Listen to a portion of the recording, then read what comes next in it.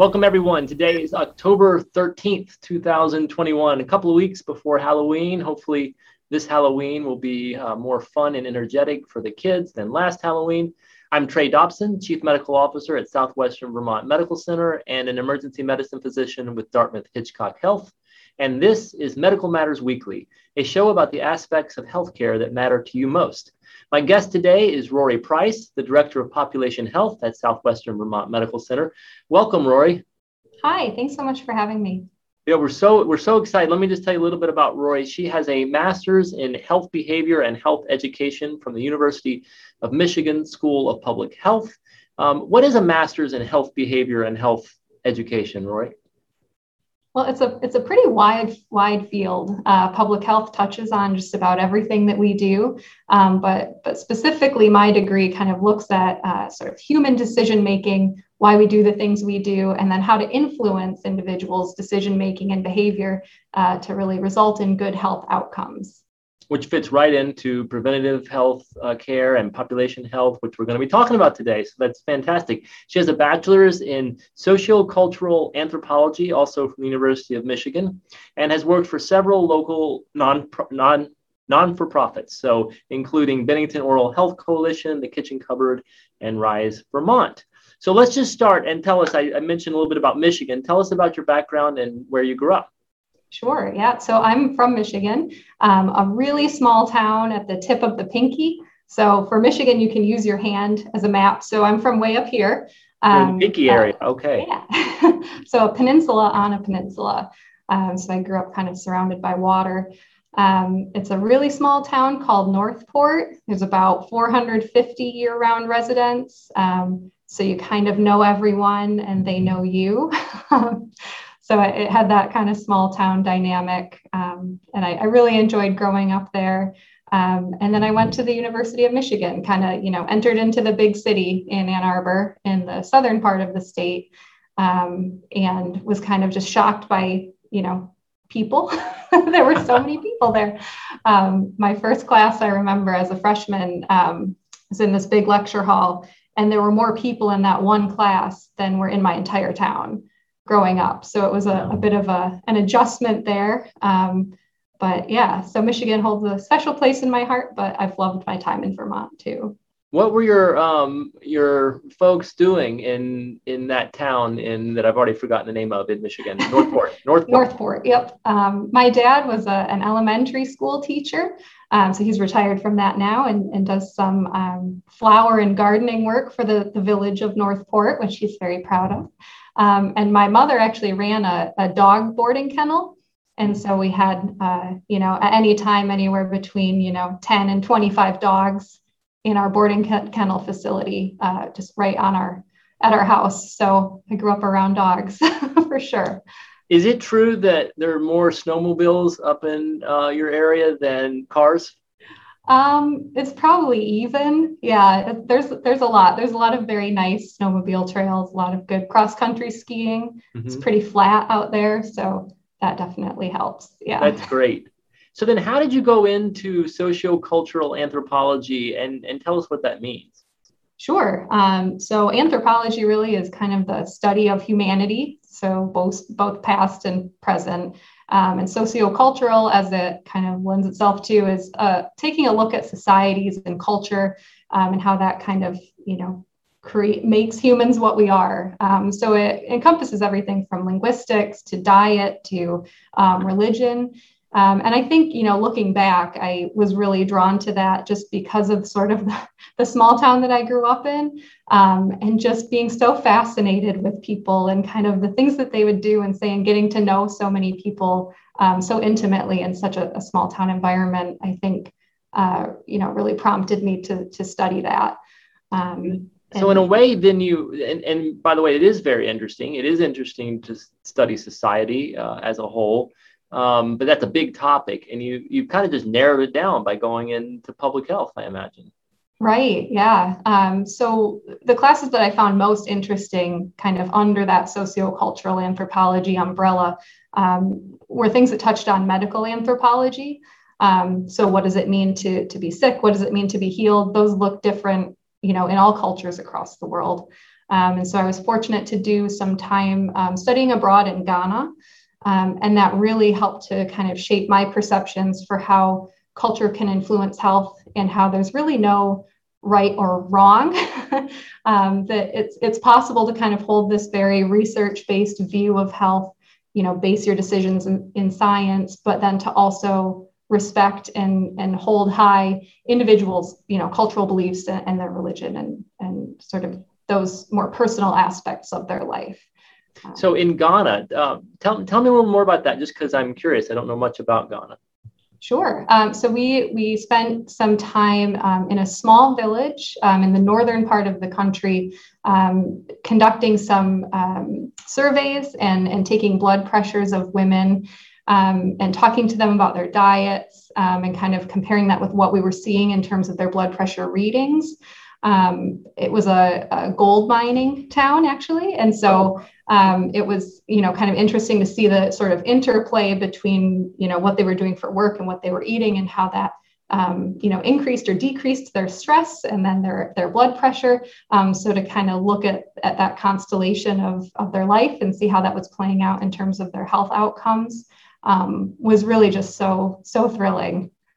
It's interesting you bring up high blood pressure, hypertension, because it is, we often think of it for some reason as more of a first world problem where we have access to lots of salt and we're more sedentary. But in fact, of course, it's ubiquitous around the world and something that is, from a public health standpoint, a real gain. If you can make strides with hypertension and some of the other diseases that are so ubiquitous like that, you can make a huge difference. Do you feel like you made a difference when you were there? I like to think so. For individuals that we identified who did have high blood pressure, they were connected to appropriate care.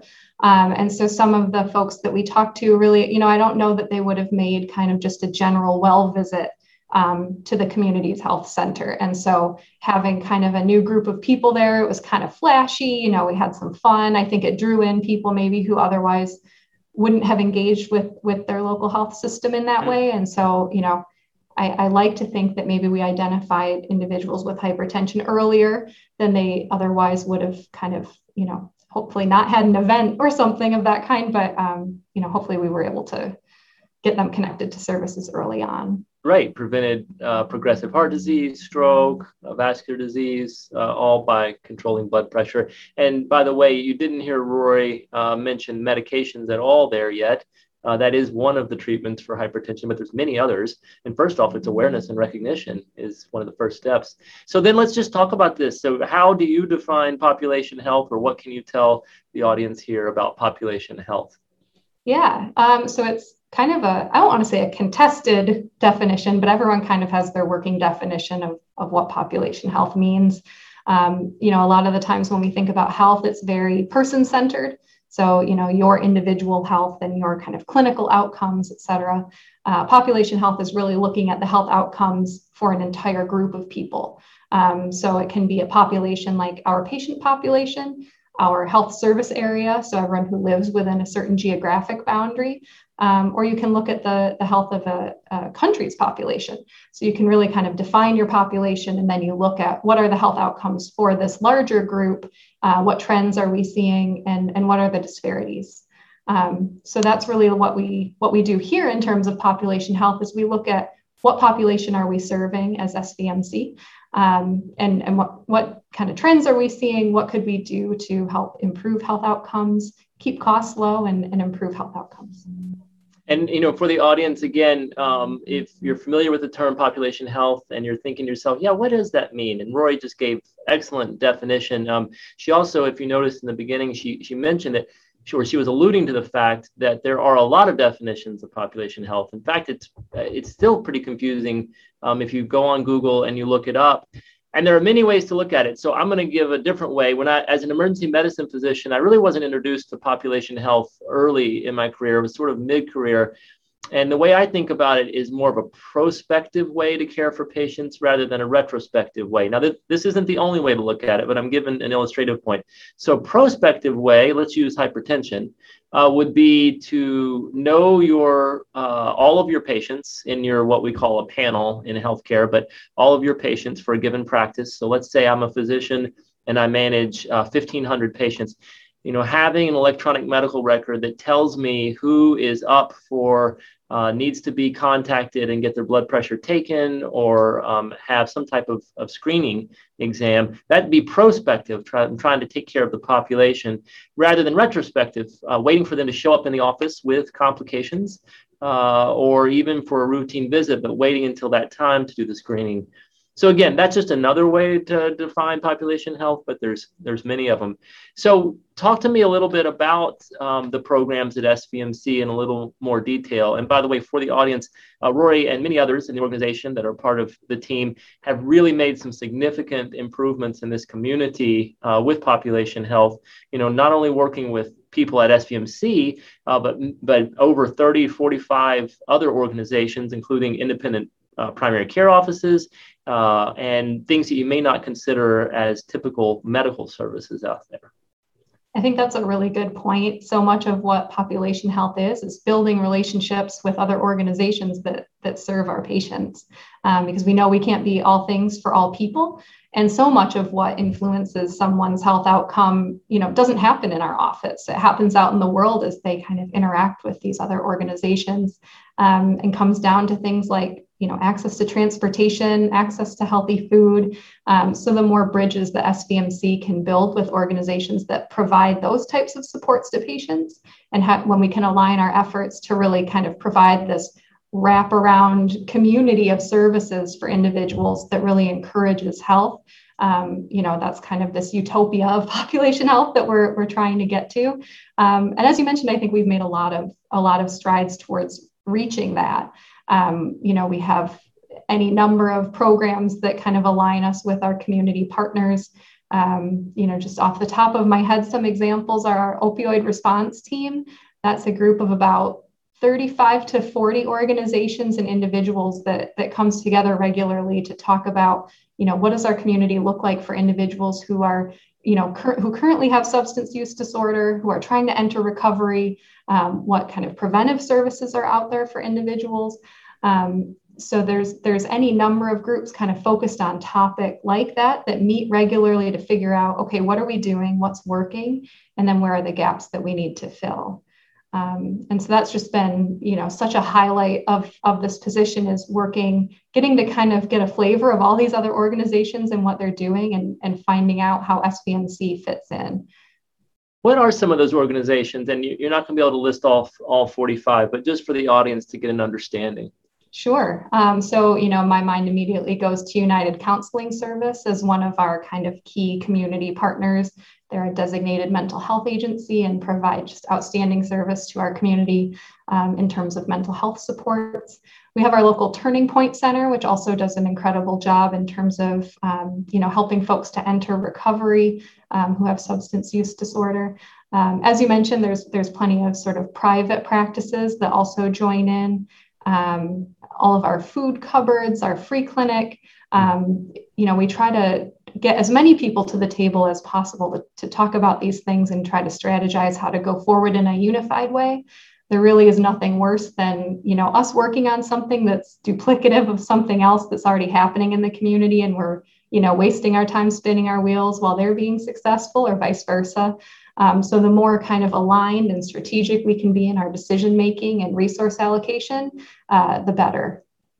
Absolutely. And you bring up something that I just want to comment on. Sometimes people say population health and they're given the definition and they talk about it as a new thought or idea. And in fact, you can find doctors' offices back in the early 1900s that had all their patients listed, and they had them in columns about what they needed to get done for all of those. And then they would actually, go to their homes and leave messages saying, you need to come in for this, you need to come in for that. And that's truly population health. The difference there is the ability to work across different, as you called them, community partners in the area rather than duplicating, so that you're organizing that. And we can really focus on another term that's come out, and that's the social determinants of health. We can talk about complicated medical conditions that are best suited for in the hospital or in a sophisticated medical practice. But by far, the best bang for the buck there, or the best bang for our effort, is focusing on these social determinants of health.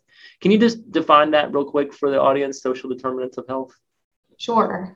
So I'll give kind of an illustrative example. So if you as an emergency medicine physician, see someone come in who has, unmanaged diabetes, for instance, I guess from an outsider perspective, it could be easy to say, well, they just need to do X, Y, and Z. They just need to eat better. They just need to, adhere to their medication regimen. They just need to do, they need to check in with their doctor. They just need to do something. Right. Right. But when you take a step back and you look at that patient's life, do they have the funds to pay for their insulin? Do they have a car to get to the grocery store and the funds to be able to purchase healthy foods? So the social determinants of health really look at those kind of infrastructural, systemic things that either encourage good health or encourage and limit good health, essentially. So if you live in a community that doesn't have transportation services and has, poor built infrastructure for sidewalks and roads, et cetera, you can't expect someone to get somewhere on time or safely. So those are really what we think of when we think of the social determinants of health. Are what are those kind of systemic things that are put in place that can help people to make healthy choices and to carry out healthy behaviors. That's an excellent description. And you and your colleagues have actually studied this specifically in our community. And the result of that was something called the Community Needs Assessment. So tell us a little bit about that. Sure. So the Community Health Needs Assessment is something that all public hospitals need to do every 3 years. Kind of take a pulse on what's happening in the community. What are the health outcomes for the population? What are the needs of the population? And, it can be viewed as just kind of this regulatory checkbox that you need to tick off every 3 years. But I think we're so fortunate because our organization really prioritizes it as this wonderful opportunity and privilege to interact with our community and to hear directly from them what they need. And so that's conducted every 3 years. 2021 is a year that we were due for an assessment. And so I've had the honor of spending the last year or so kind of building out the framework for how will we collect this data, how will we analyze it, how will we kind of assemble the report and build recommendations based off of what we find. And so that process finished in late September with approval by our Board of Trustees, which was really exciting. So my obvious next question is, what did you find? Sure.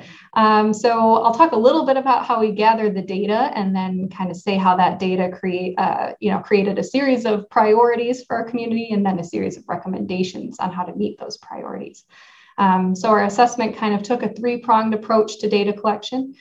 We held a series of community forums to really allow sort of bi-directional communication with community members, allow for questions and answers, kind of some of those anecdotes and, sometimes emotional stories from individuals about kind of what the health landscape looks like from a community member perspective. So we held 5 of those forums, one in each kind of corner of our service area, which covers 5 counties across 3 states and encompasses about 75,000 people. So we held those forums as one way to interact with our community and hear what they need. But we recognize also that not everyone has time to attend an hour-long forum, and maybe some people wouldn't feel comfortable sharing sort of personal stories in that way. So we also had a survey that went out to our community pretty broadly, and we were able to get over 1,600 responses to that survey, which statistically is representative of our service area. And so we were really proud of that we could feel really confident about the results that we received. So that was another way that we solicited kind of input from our community in terms of what they need. And then finally, the third prong was me and a few other people in our offices kind of furiously clicking and typing away, gathering secondary data to kind of contextualize and validate what we were hearing from our community. And so that was information from places like the Census Bureau and the CDC, just to kind of make sure that everything we were hearing from our community was also supported by those data sources. And overwhelmingly it was. So we can feel confident our community was telling us the truth. So we had a whole bunch of data, and when you have that much information, it can start to look like everything needs to be a priority. Right. And that's something I'm guilty of, is if one person is struggling with something, I feel like we need to put all of our energy into solving that. But being realistic, we needed to prioritize and kind of figure out what are the top issues that are affecting the most people. One of the requirements of the health needs assessment is to really build a pretty objective scoring rubric to do that prioritization, so that it's not just Rory as, the czar of population health saying, I think we should do this. So I looked to the CDC and kind of modified one of their scoring rubrics to really look at, what issues are affecting the most people in our community, what issues are really gravely affecting individuals in our community. Sort of what is the weight of that problem for people. Also looked at the ability for SBMC to meet the need. So we know we can't, build entirely new service lines for every single thing. So we needed to kind of keep that little bit of realism in the back of our heads to say, what can we do and what can't we do? What community partners can take on bits and pieces of this? And so after going through that scoring rubric, it resulted in 4 needs that were identified for our community. And in order, those were: number 1, mental health supports for individuals. Number 2, encouragement of healthy behaviors and primary prevention activities. Number 3 was accessibility of high quality, convenient, and affordable care. And then number 4 was resources for substance use prevention, treatment, harm reduction, and recovery. So those were the four priority areas identified by our assessment process. Wow, that's fantastic. And have you gotten all those fixed? Oh yeah. No, it's it can be a little daunting. You look back at our previous health needs assessments and they identified similar problems.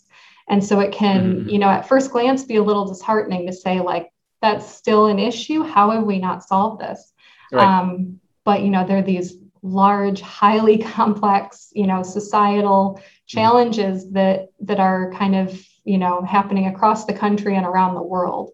So we're not unique in facing these needs, but I do think that we're, kind of uniquely situated in our community to innovate and to hopefully meet some of these priority areas.